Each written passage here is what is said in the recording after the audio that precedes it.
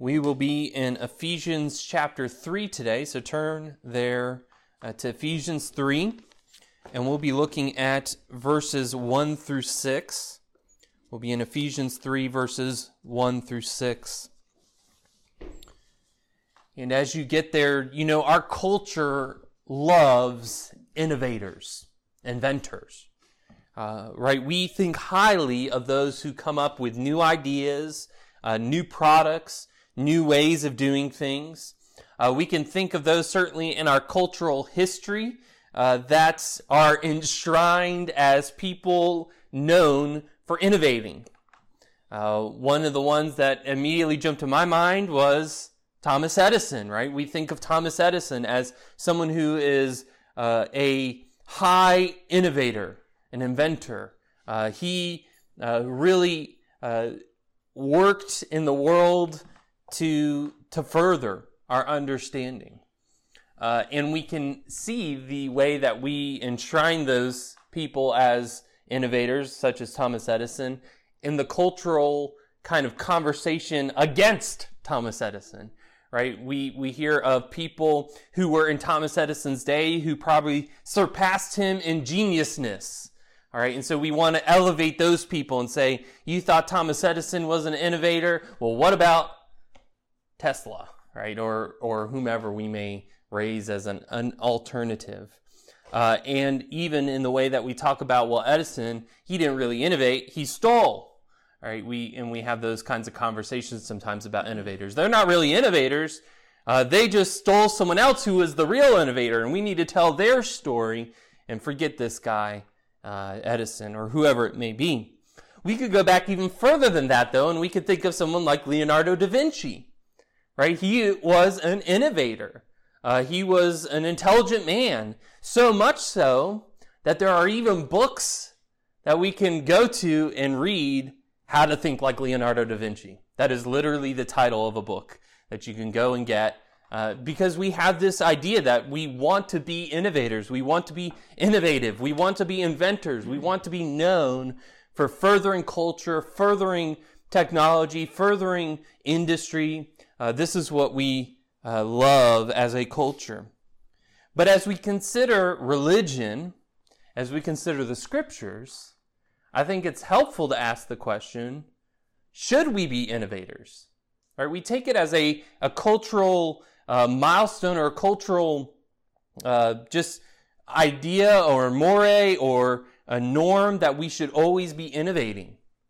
And as we come to the scriptures, should we carry the American cultural impetus to innovate into it?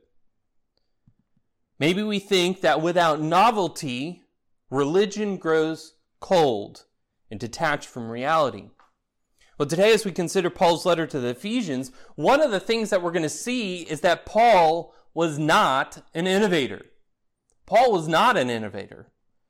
He did not set out to create a new religion with new ideas and new ways of doing things. Instead, Paul describes himself as a receiver of revelation.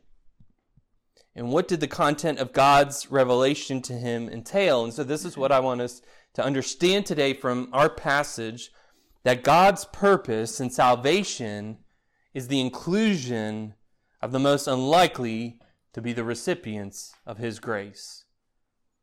And this is what was true from the very beginning, but is especially true as we come to understand the gospel. Right? That God's purpose in salvation is the inclusion of the most unlikely to be the recipients of his grace. So let's read our passage today, Ephesians chapter 3, verses 1 through 6.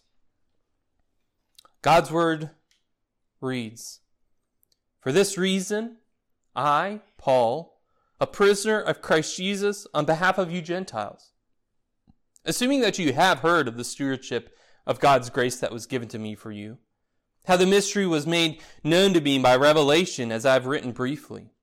When you read this, you can perceive my insight into the mystery of Christ, which was not made known to the sons of men in other generations, as it has now been revealed to his holy apostles and prophets by the Spirit. This mystery is that the Gentiles are fellow heirs, members of the same body, and partakers of the promise in Christ Jesus through the gospel. And this is the word of the Lord, and I pray that you receive it as such. So as we come to this passage, one of the important things for our understanding is that the background to this passage is everything that we have read thus far in the book of Ephesians. And I know that may be like, well, duh. But even more so, Paul's not deviating from his argument, but he's actually relying upon everything that he's written about thus far. And we'll see that as we go along, how dependent this section is on what has come before. But what do we know about this letter, right? He opens up with a blessing to God. He moves on to a prayer of thanksgiving to God. And then in chapter 2, we come to these wonderful words of Scripture, some of the most perhaps famous verses in the whole of the Bible, where we are saved by grace through faith, right? That identification. We once were dead in our trespasses and sins, and now we are made alive in Christ. And then the latter half of chapter 2, we talk about this issue of who we were as Gentiles, as outside of God's chosen people, and who we are now made to be in Christ, which is united to God's people, all of God's people who in faith serve and worship Him. And so all these things bear in mind as we come to this passage today. And I want us to see first mystery stewarded in verses 1 through 3. Mystery stewarded. And Paul begins in chapter 3, verse 1, for this reason.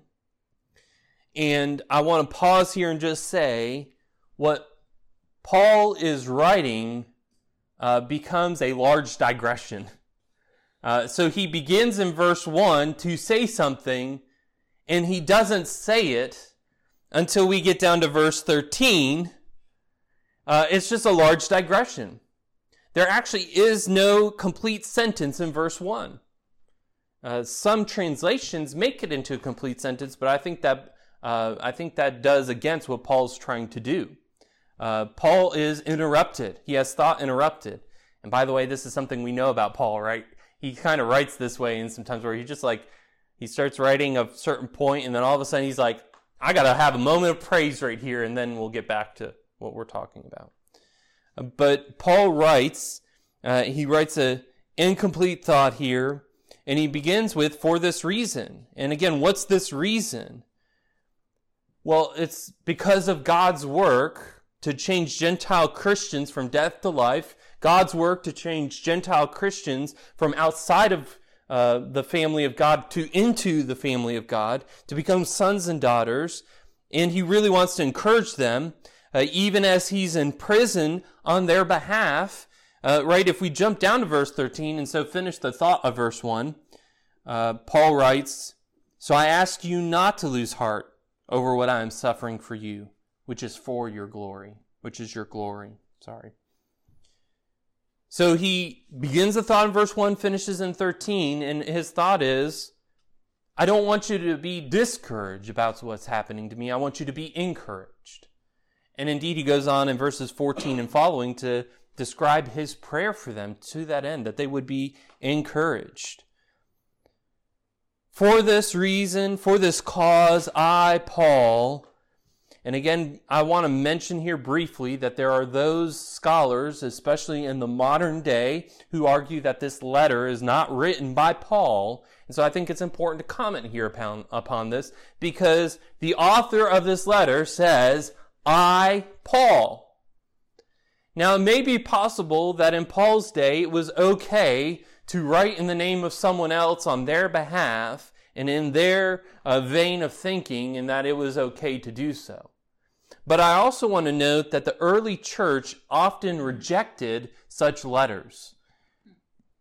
They were pseudonymous letters, meaning that they were written as though they were from that person without actually being from that person. And anytime we see this in the early church typically rejected those letters as not authentic, as not really coming from them, and so not Scripture. They may have good encouragements in them, but they don't rise to the level of Scripture. They don't hold it as Scripture as they do other letters.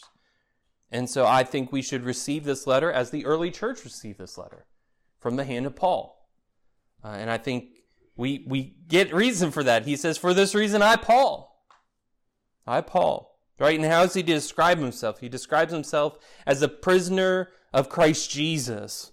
Now, two things could be meant here by this, right? As we read this, a prisoner of Christ Jesus. It could be meant like Paul sometimes describes himself as a slave of Christ Jesus, right? We see that, for instance, in Romans 1:1, where Paul writes, Paul, a servant of Christ Jesus, called to be an apostle, set apart for the gospel of God.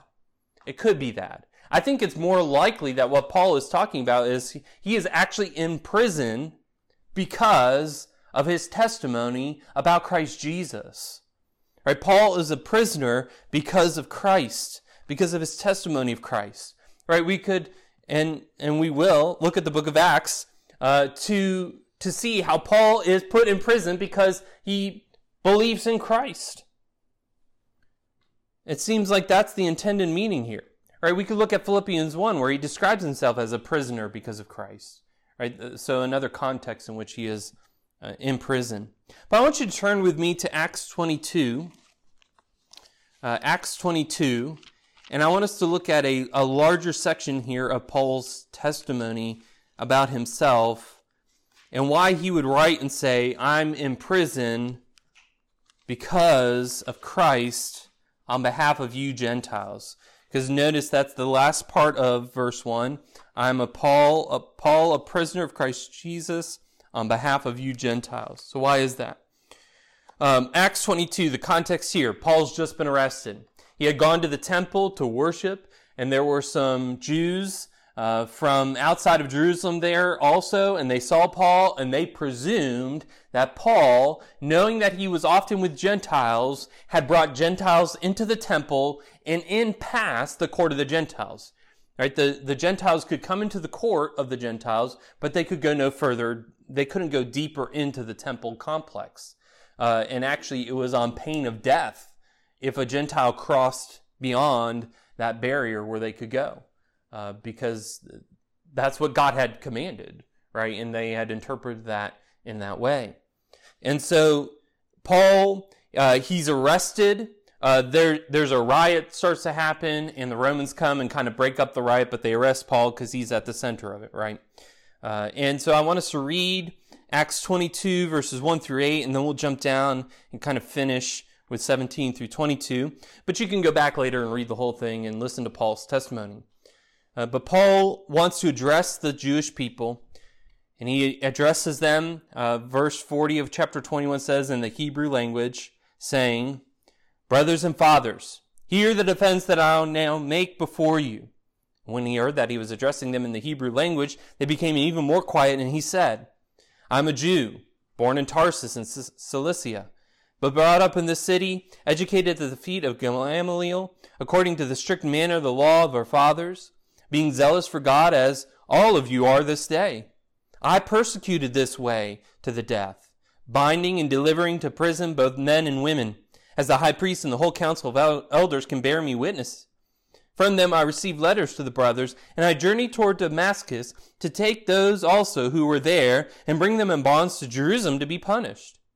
As I was on my way and drew near Damascus about noon, a great light from heaven suddenly shone around me.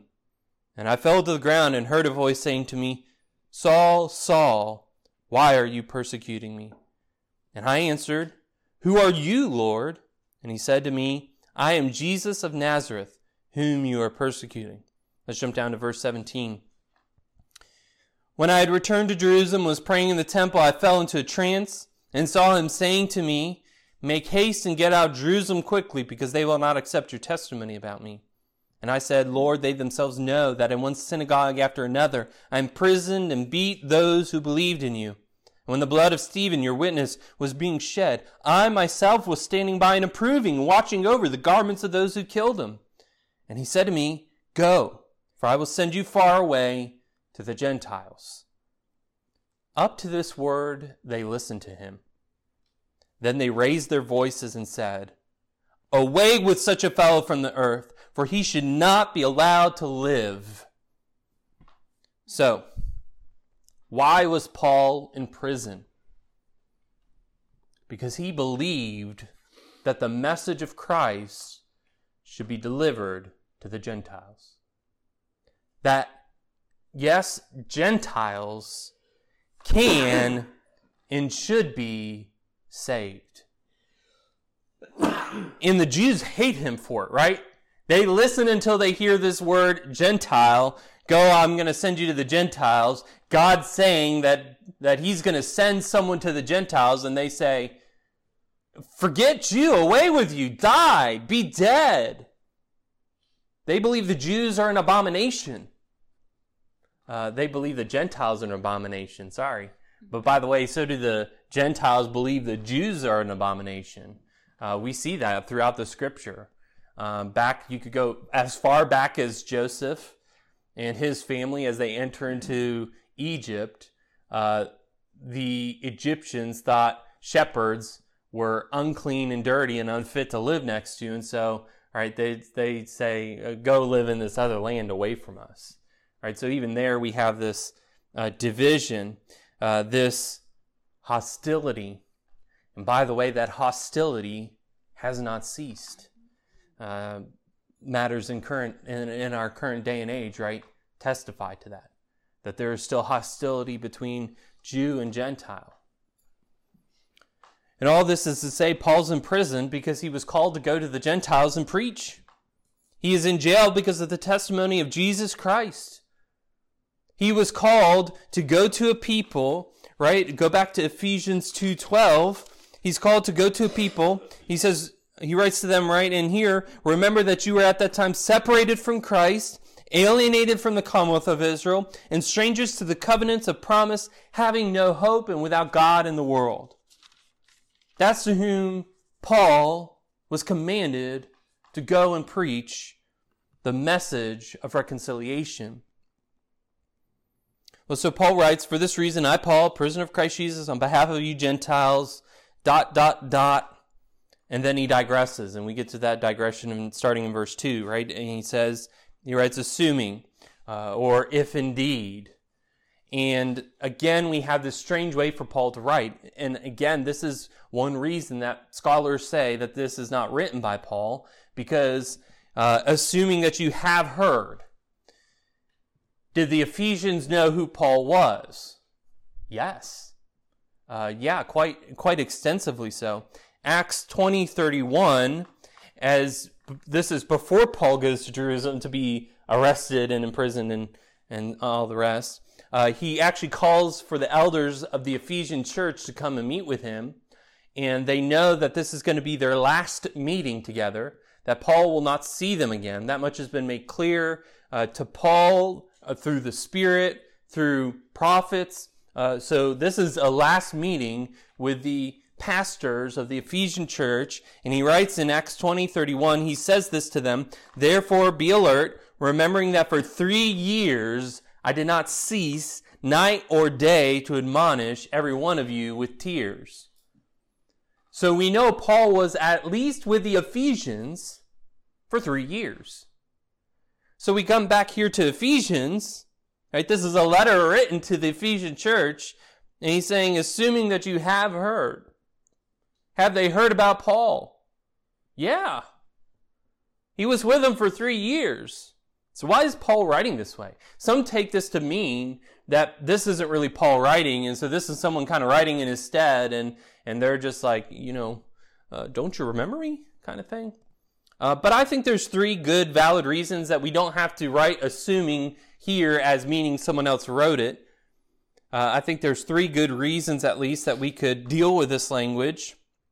The first is that Paul could be writing to this church knowing that there are going to be new converts among them that have not heard of his ministry, as maybe some of the others who had been there from the beginning have. Right? So he's writing to them and he's saying, assuming you have heard. Have you heard from your fellow church members about me, about who I am, about my ministry, how I admonished every one of you with tears for 3 years? The second thing is that Ephesians, remember, could be a circular letter, meaning that this was a letter that was first delivered to Ephesus, but then also was delivered to other churches in the area. And so this could be a writing to affect them, right? To say, you may not be in Ephesus, but have you heard from the Ephesians who I am? Have you heard about my ministry from the Ephesians and why I was there and why I preached? The third thing is it could just be a rhetorical way for Paul to speak, saying, don't you remember me? Don't you know my ministry? Don't you know why I am here and why I'm in prison and why I'm writing to you? Don't you know why you are saved in Christ? Paul was the means, right, that God had used that they would hear the gospel and believe. Paul didn't save them, right? You go to Corinthians for that. Paul was planted, I watered, but God gave the growth. And assuming you have heard what, right? Verse 2, assuming that you have heard of the stewardship or the administration of God's grace that was given to me for you. So what does Paul want the Ephesians to remember, right? The stewardship of God's grace that was given to him for them. So let's consider the stewardship of God's grace given to him. Remember that Paul was called by God to be an apostle. Paul did not choose to be an apostle. Paul did not choose to be a Christian. Right? He was adamantly opposed to Christianity. He says as much back in Acts 22, right? In his testimony there, when he's trying to speak to the Jewish people, he says, don't you know I persecuted the way? I persecuted Christians. And even when Stephen was there and he was being stoned to death, as boulders were being cast at him, as his bones were being broken, as his flesh was being cut open, and the blood was pouring out, I was there and I approved of it. We know the modern political messaging, ad messaging, right? It always has to include, I approve of this message, right? Paul approved of the message that was sent when Stephen was killed, was murdered. He celebrated the destruction. In his zeal for the things of God, he celebrated the destruction of Christians. And Christ intervened, right? He interrupted Paul's plans. He stopped Paul in his tracks, literally, and changed him forever. God had grace on Paul. Assuming that you have heard of the stewardship of God's grace that was given to me. God had grace on Paul. God showed him unearned favor. And in this, he entrusted Paul with a mission. He called Paul to be an apostle. He made him a minister of the gospel. And so too, by the way, today, ministers of the gospel are given a stewardship of grace. But first, we can speak more broadly about all Christians, right? All Christians are saved by grace through faith. It's not of their own doing. If you are in Christ, it's not of your own doing. It is Christ. You are not in Christ because you chose your way to get to heaven. No, God interrupted your life and Christ intervened and you were saved. But let's take this more narrowly and let's think about the stewardship of God's grace given to those who are called as elders. They are called by God as elders to that role. Later in this letter in Ephesians 4, verses 11 and 12, Paul will write, and he gave the apostles, the prophets, the evangelists, the shepherds and teachers to equip the saints for the work of ministry, for building up the body of Christ. Shepherds, they're being pastors. Right? So God gave, that's such an important word. God gave to the church these men and these offices. God did it. God gave it. Even Paul acknowledges that to himself, about himself here, right? Assuming you have heard of the stewardship of God's grace that was given to me. Why do I emphasize this? Because let us marvel first that God uses means to accomplish his purposes. For he uses mere men to steward his grace.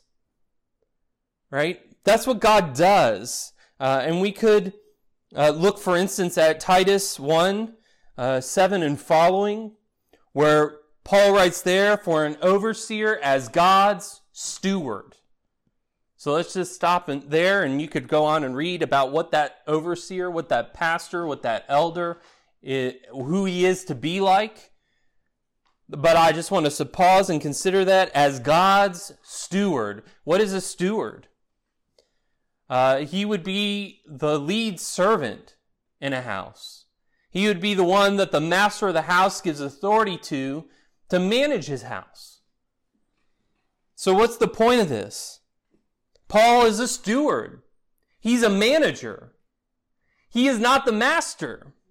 He's not the owner. He's a servant. And a stewardship was given to him.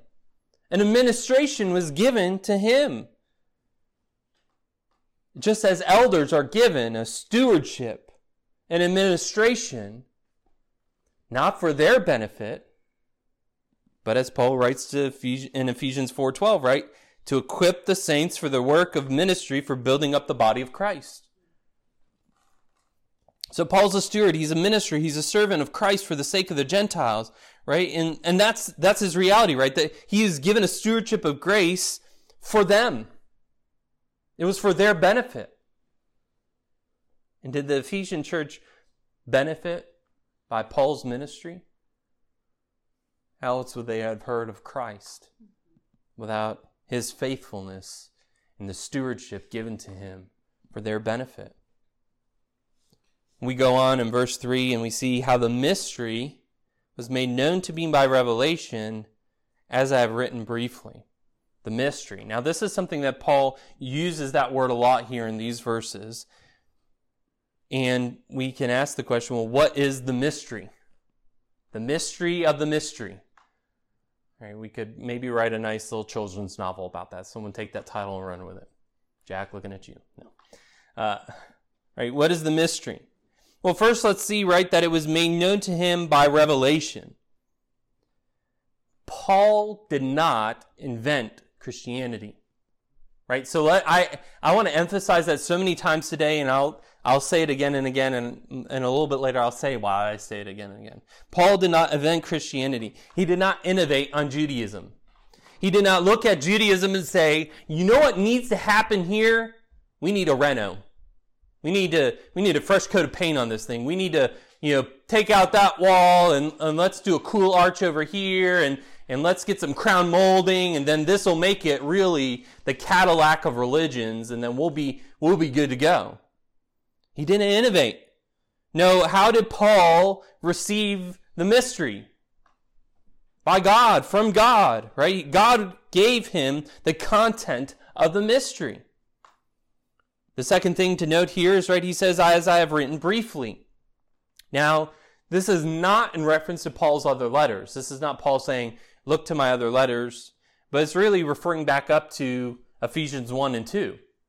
Right? He's saying, as I have written thus far briefly, you may know these things, that the revelation was made known to me, that the mystery was made known to me. So that's why I said at the beginning, the context for these verses is Ephesians 1 and 2, what we have read thus far. We can go back to chapter 1, for instance, and find part of what the mystery is in Ephesians 1, verses 9 and 10. Ephesians 1, 9 and 10. Paul writes, making known to us the mystery of his will, according to his purpose, which he set forth in Christ, as a plan for the fullness of time, to unite all things in him, things in heaven and things on earth. So what's the mystery? Part of the mystery is that Christ is going to unite all things. He's going to unite all things in heaven and on earth. And God's purpose for Christ is the unity of his people and the reconciliation of his creation. And we come to understand the specificity of what this mystery is and what the content of it is down in verse 6. And we'll look at that in a little bit. But right, so Paul actually explains there what the mystery is. But we'll get there. But to sum up this first section, here we have Paul. He's the receiver of grace. He was given the revelation of the mystery of God's plan of salvation For what point? The sake of the Gentiles. Right? This was all for the sake of others. And what we need to understand in this day is that this mystery is given to Paul for our benefit. Paul is still the apostle to the Gentiles. Though he is asleep in Christ, he still speaks to us today through the God-breathed word we have before us. Brothers and sisters, rest your faith upon the unchanging word of God, and know that Paul didn't innovate upon the Jewish faith to come up with something new and shiny. He didn't have a brainstorm session one night in his dorm room and say, here we go. Here's where we need to go with this. And we too should not strive for innovation when it comes to the Word of God. In our day, novelty is popular, right? Again, as our culture, the cultural impetus of that which motivates and moves our culture is novelty, is newness. We crave it. Indeed, the makers of your smartphones know it. Why do they release an incremental upgrade every year? Because it's new. Ooh. Why do your social media apps, why are they designed the way that they are to show you things you haven't seen before every time you open it up? Because they know something of our brain chemistry that when we open it up and we see something new, we get little tingles in our brain.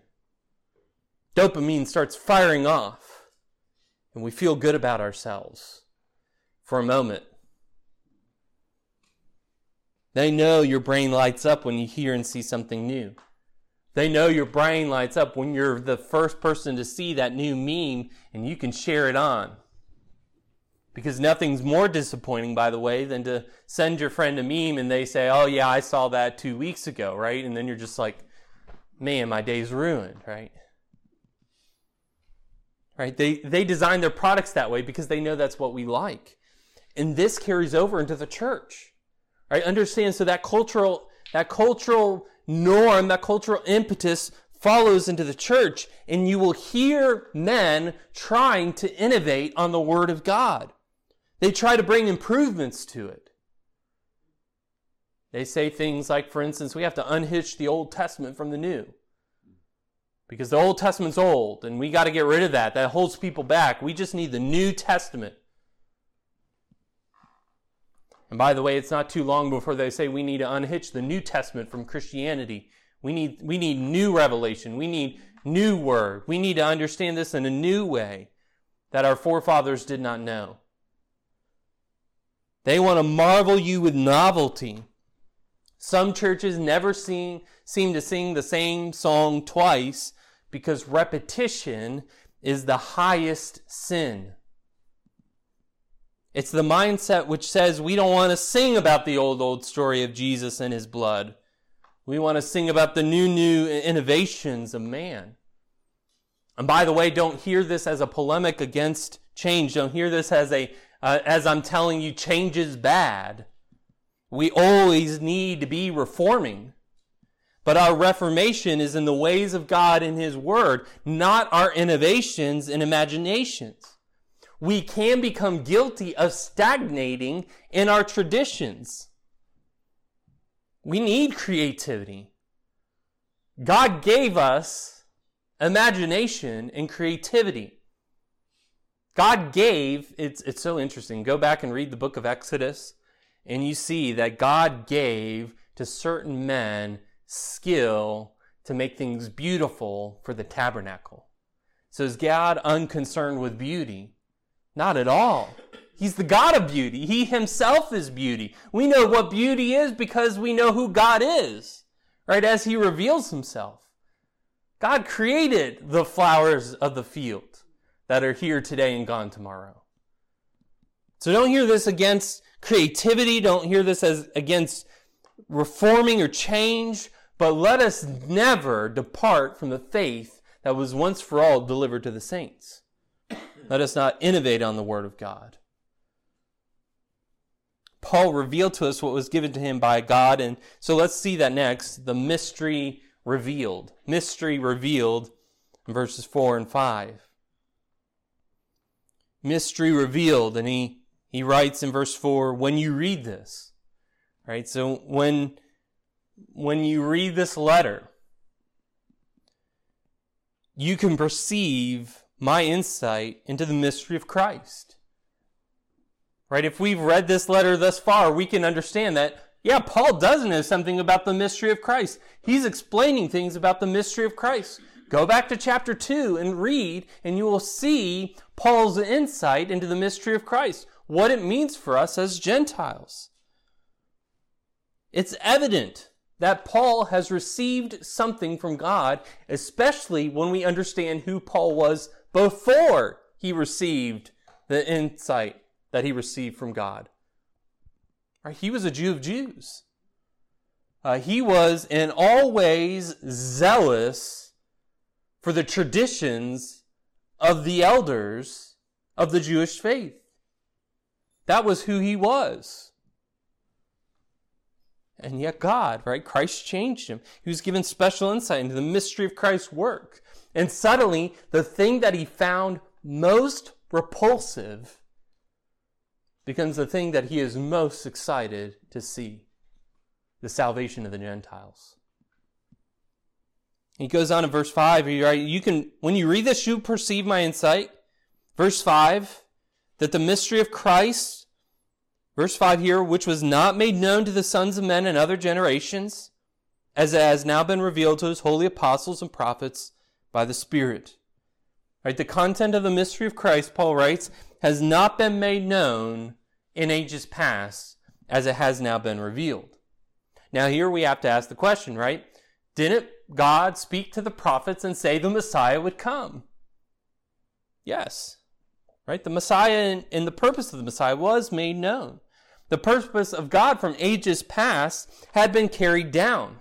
We could go back to Adam and Eve in the fall, right? During the curse, there's that first gospel.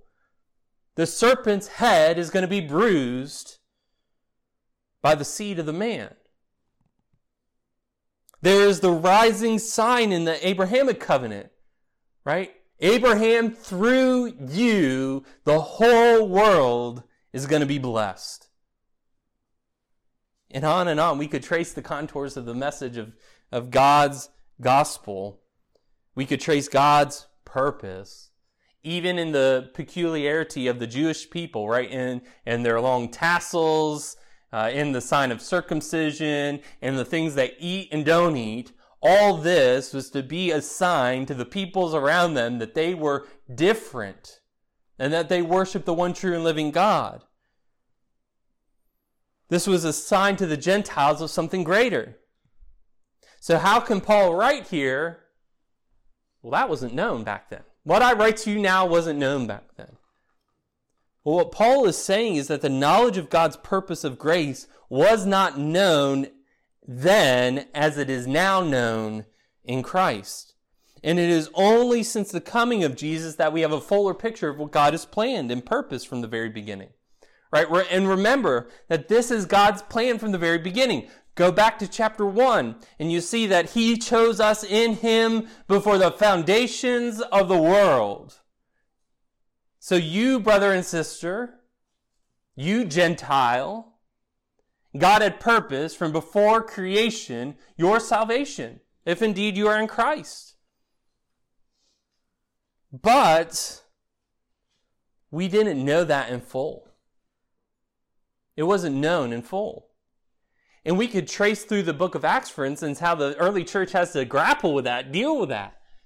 Right? We could look at Acts 10, for instance, and see how God worked in Peter to accept the Gentiles coming into the church. We could track that further development in the book of Acts. We could look at the Jerusalem Council in Acts 15. And that's Paul's point here, is that the way that God was going to act in grace towards even the Gentiles was not known in ages past, but it is now known through the holy apostles and prophets. God revealed to his people something new in the life, death, resurrection, and ascension of Christ. This was revealed by the Spirit. Right? And we would do well to understand what Peter writes in 2 Peter 1, verses 20 and 21. 2 Peter 1, 20 and 21. He writes there, knowing this first of all, that no prophecy of Scripture comes from someone's own interpretation. For no prophecy was ever produced by the will of man, but men spoke from God as they were carried along by the Holy Spirit. And again, it bears repeating. Paul belabors this point, and so should we. He is a steward. It was a grace given to him. It was revealed to him. It was revealed to the holy apostles and prophets. And what's the point of all that language? To say Paul did not innovate. The apostles did not innovate. The prophets in the early church did not invent these things. God gave them the message. Right? As Peter writes, men spoke from God as they were carried along by the Holy Spirit. That's it. That's the reality. And the prophets and the apostles were faithful to deliver what the Spirit gave them to speak.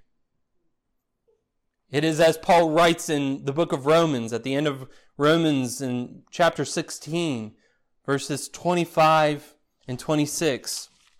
Romans 16, 25 and 26. Now to him who is able to strengthen you according to my gospel and the preaching of Jesus Christ. Listen, we get similar language here. According to the revelation of the mystery that was kept secret for long ages, but has now been disclosed and through the prophetic writings has been made known to all nations, according to the command of the eternal God, to bring about the obedience of faith. God's purpose has now been revealed. And notice, through whom? The holy apostles and the prophets. Now that word holy modifies the apostles, and it's an interesting phrase, an interesting way to write, because we don't see this elsewhere. We don't see this elsewhere in the New Testament. And maybe Paul uses that modifier here to indicate that they were ones, for what does holy mean, being holy mean? Set apart. So I think he wants us to be reminded here that the apostles were set apart. They were unique. They were distinct. To go back to the question we asked last week, are there apostles in the church today? No. They were unique and they were set apart and they were holy. And what about these prophets here? Again, the context makes clear that this is not Old Testament prophets. That's why the reference to that at the end of chapter 2 and in verse 20 built on the foundation of the apostles and prophets. That's why I don't think Paul's writing there about the Old Testament prophets, because he's not writing about them here, and we see this similar phrase, right? It's not Old Testament prophets because they didn't know about the mystery of Christ. They had a hint of it, but they didn't know the full revelation of it until Christ came and delivered that message. Only the prophets in the New Testament age received that revelation and made it known. And both of these groups, what does modify both of these groups here in our passage in verse 5, is that both of these groups spoke, they were revealed the message by the Spirit, by the Holy Spirit, or in the Spirit. They spoke in the Spirit. It was revealed to them in the Spirit. God revealed to them what his plan was from the foundation of the world in the Spirit.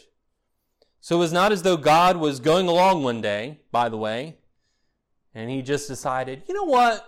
Let's shake things up. Gentiles, come on in. Right? It wasn't just some whim that God had decided and said, this is what's going to happen. He wasn't like, this whole religion thing's getting boring. The Jewish people, they're boring. Let's add in some spice. No, his purpose was always, from the very beginning, the inclusion of the Gentiles, even if he didn't always make it known in that way. Now this side of Christ, right, we can look back and see the fingerprints of God in those things. We can look at Genesis and say, oh, I can see how God was preparing for the inclusion of the Gentiles then. We could look at the prophets of the Old Testament and say, I can see how God was preparing for the inclusion of the Gentiles. There's breadcrumbs there. So Paul stewarded the mystery. God was the revealer of the mystery to him. And now let's see the mystery explained. Mystery explained, and this is in verse 6. Mystery explained. He said, this mystery is that the Gentiles are fellow heirs, members of the same body, and partakers of the promise in Christ Jesus through the gospel. So this is the mystery. The mystery is that the Gentiles, again, who are the Gentiles? You and me, right? More, just to say that, right? But more broadly referring to everybody who's outside of the nation of Israel. All right, Israel alone was God's chosen people. They had a distinct role, and everyone outside of that nation, everyone outside of Israel, everyone who could not track their genealogy back through to say the time of Moses, or earlier than that to the time of Abraham, were the ethne, the Gentiles. And we come back to the latter half of chapter 2 of this letter where Paul writes just this point. Remember that you Gentiles were outside of the family of God. You were outside of the nation of Israel. You were outside of the commonwealth. You were outside, and indeed, you were not just outside, you were without God in his promises. And now in Christ, because of God's purpose, the thing that God was accomplishing in Christ was that the Gentiles are fellow heirs, members of the same body, and partakers of the promise. Paul writes to the Galatians about this wonderful change in Galatians 3, 27 through 29. Galatians 3, 27 through 29. For as many as you were baptized into Christ have put on Christ. There is neither Jew nor Greek. There is neither slave nor free. There is no male and female, for you are all one in Christ Jesus. And if you are Christ, then you are Abraham's offspring, heirs according to promise. Isn't that interesting what Paul writes there and how that applies to us here in Ephesians, right? He's saying you were outside, you were distinct, you were hostile and at war with one another. You were like you were at the Tower of Babel, right? Unable to understand one another, at odds with one another, divided and divisive. And now you are brought together and you are united. And now these things that once set you apart and made you distinct and put you out of the family of God, you're now brought in. And if you're in Christ, then you are really Abraham's offspring, heirs according to promise. Right? The promise of God to Abraham that he would be the father of many nations isn't fulfilled in Israel and in Edom. Right? It's not fulfilled through the line, the lineage of Isaac or Ishmael. Right? Because remember that Abraham did have another child. What God says, what God's word says, is that the promise to Abraham is fulfilled in the work of Christ to make one people out of many.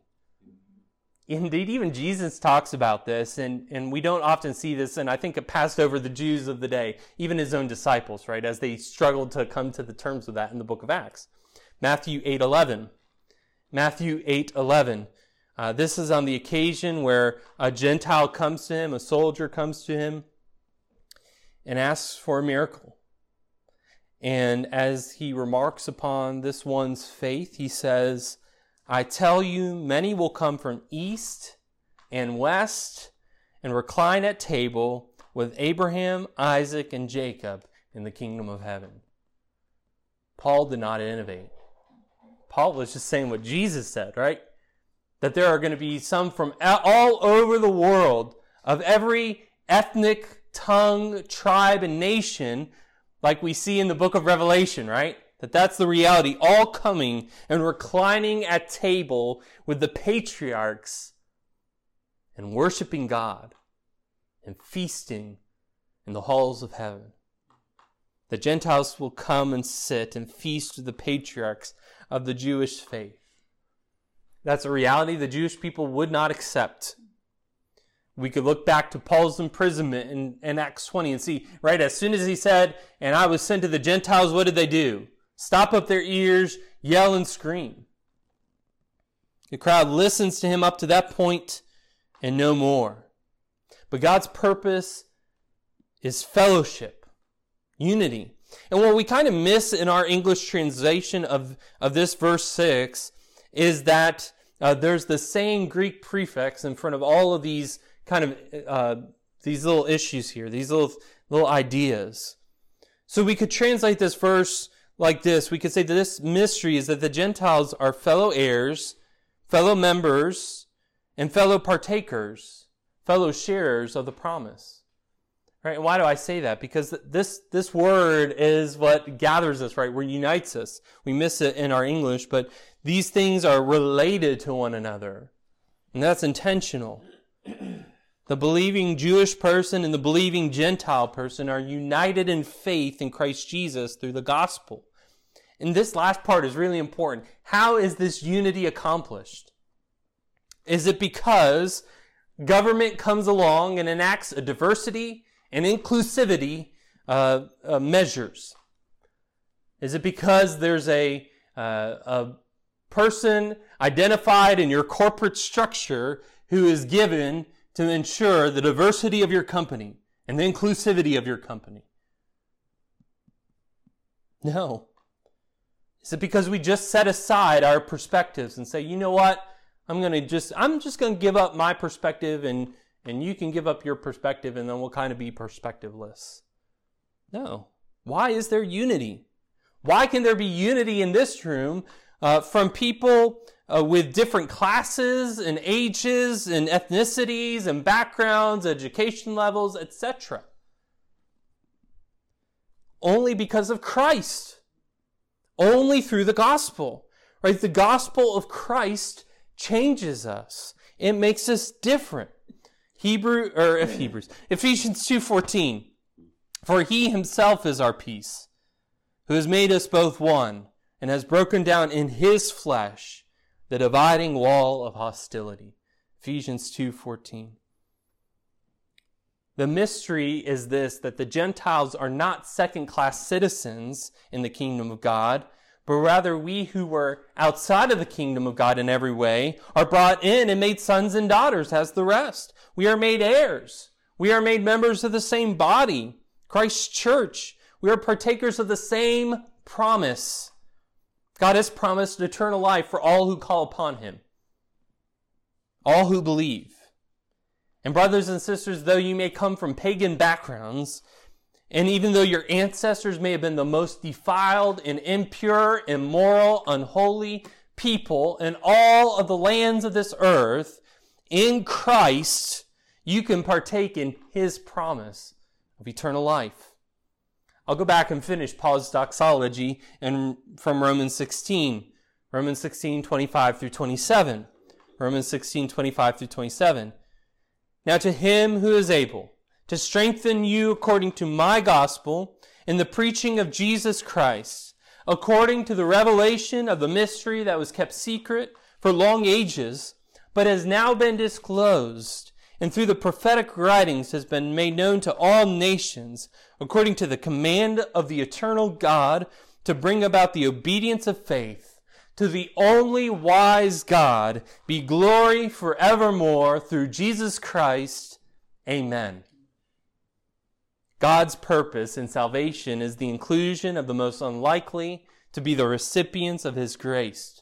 And friend, you may have obstinately opposed God. You may think that believing in Christ Jesus is silliness. You may believe that the Word of God is most offensive, not because it talks about supernatural things, but because it offends your chosen identity.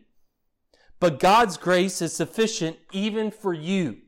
And if you believe in the good news of Jesus Christ, if you trust in him and his work, then you can be in fellowship with God. You can be a fellow partaker in his promise of eternal life. You will find that all the promises of God are in Christ Jesus, yes and amen. You will find the forgiveness of your sins. Because as it stands, in your sin, you are an offense to a holy God. Your sin condemns you in his sight. And even though you may not be so bad, relatively speaking, understand that any sin is too much sin in the presence of a holy God. And breaking the smallest of his commands, you offend the whole of his character. And indeed, the God who spoke the greatest command also spoke the least command, the littlest command. And your only hope is Christ. Your only hope is the mystery that Paul was a steward of, that all who believe in Jesus will never be put to shame.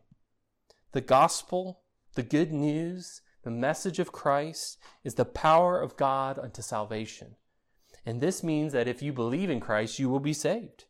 And if you are saved, you will be changed. You will be brought into the unity of the fellowship of the body of Christ, his church. You will be joined together with other sons and daughters of the King of Kings. This is the work of God. He undoes the curse of sin. He brings together those who would be most unlikely to be joined together. And yet he does this all to his glory. And brothers and sisters in Christ, understand that we are new creations. We are fellows, united together no matter the diversity of our backgrounds. This is the mystery that was revealed by God to the Apostle Paul and to the other apostles and to the prophets. That's the mystery that's explained here in our passage today. And just as Paul was no innovator, we within the church today are not to innovate on the gospel. There is no new gospel. The revealed word of God, this God-breathed word, that's it. This is what we have. This is what we need. This is the standard which we ought hold one another to. And this applies, church, for your elders and pastors. I am not here to innovate. I am not here to bring you something new. I am not here to invent some new doctrine. I am here to hold up the Word of God, the Word made flesh, that he might draw all men to him. And as we look across the landscape of the Christian church, we have to be wary of any who would claim new revelation. We should ignore those who bring innovations to the text of the Scripture. And if there be any among us of this ilk, of this kind, we ought to do what the Scripture commands us. Rebuke and admonish, right? Rebuke and warn. We must not give their heresy voice. Indeed, for we know that there are false Christians, false prophets, false teachers, antichrists, even today. There are those who will come with their innovations to destroy and devour those in their midst. They are what the book of Jude describes in verses 12 and 13. These are hidden reefs at your love feasts, as they feast with you without fear, shepherds feeding themselves, waterless clouds, swept along by winds, fruitless trees in late autumn, twice dead, uprooted, wild waves of the sea, casting up the foam of their own shame, wandering stars, for whom the gloom of utter darkness has been reserved forever. There are many who proclaim to know Christ, but deny him by their works. So examine yourself. Test yourself to see if you are of the faith. Ensure that you're not looking for innovative ways to cast yourself and others into hell. Instead, as Jude continues in verses 20 and 21, but you, beloved, building yourselves up in your most holy faith and praying in the Holy Spirit, keep yourselves in the love of God, waiting for the mercy of our Lord Jesus Christ that leads to eternal life. Let's pray. Oh, Father in heaven, God, we thank you. We thank you for the mystery of Christ that has been revealed. Father, we thank you for the faithfulness of your servant, your steward, the Apostle Paul, who was faithful to you, who is faithful to take the message of Christ, who is faithful to take it even unto the Gentiles. He who was once a persecutor of you, who you changed for the sake of your glory and for the good of your people. God, we thank you. We thank you for your word given to us today. Father, we thank you for your stewarding of it through faithful men and women throughout the years. We thank you, Lord, for faithful men who studied your word and sought to make it in a language that we ourselves understand and to translate it as faithfully as they could. Father, we thank you. Lord, we thank you that you have saved us in Christ. We thank you, Lord, that you made us who were rejected, those who were outside, those who were without God, to be brought near. Father, we thank you for removing the dividing wall of hostility. We thank you, Father, for your grace towards us, sinners. And Father, we pray for those in our midst and for those in this community who do not know you, those who are dead in their trespasses and sins, those who are outside of the people of God, those who are under your judgment, who are in condemnation because of their sins. Father, we pray you would have mercy upon them. Father, we pray that you would give boldness to us to go and to preach unto them the message of reconciliation. O Lord, that they too might know of that work of Christ, the work done on the behalf of sinners. He who has made our propitiation, our atoning sacrifice. He who is coming again. In whose name we do pray. Amen.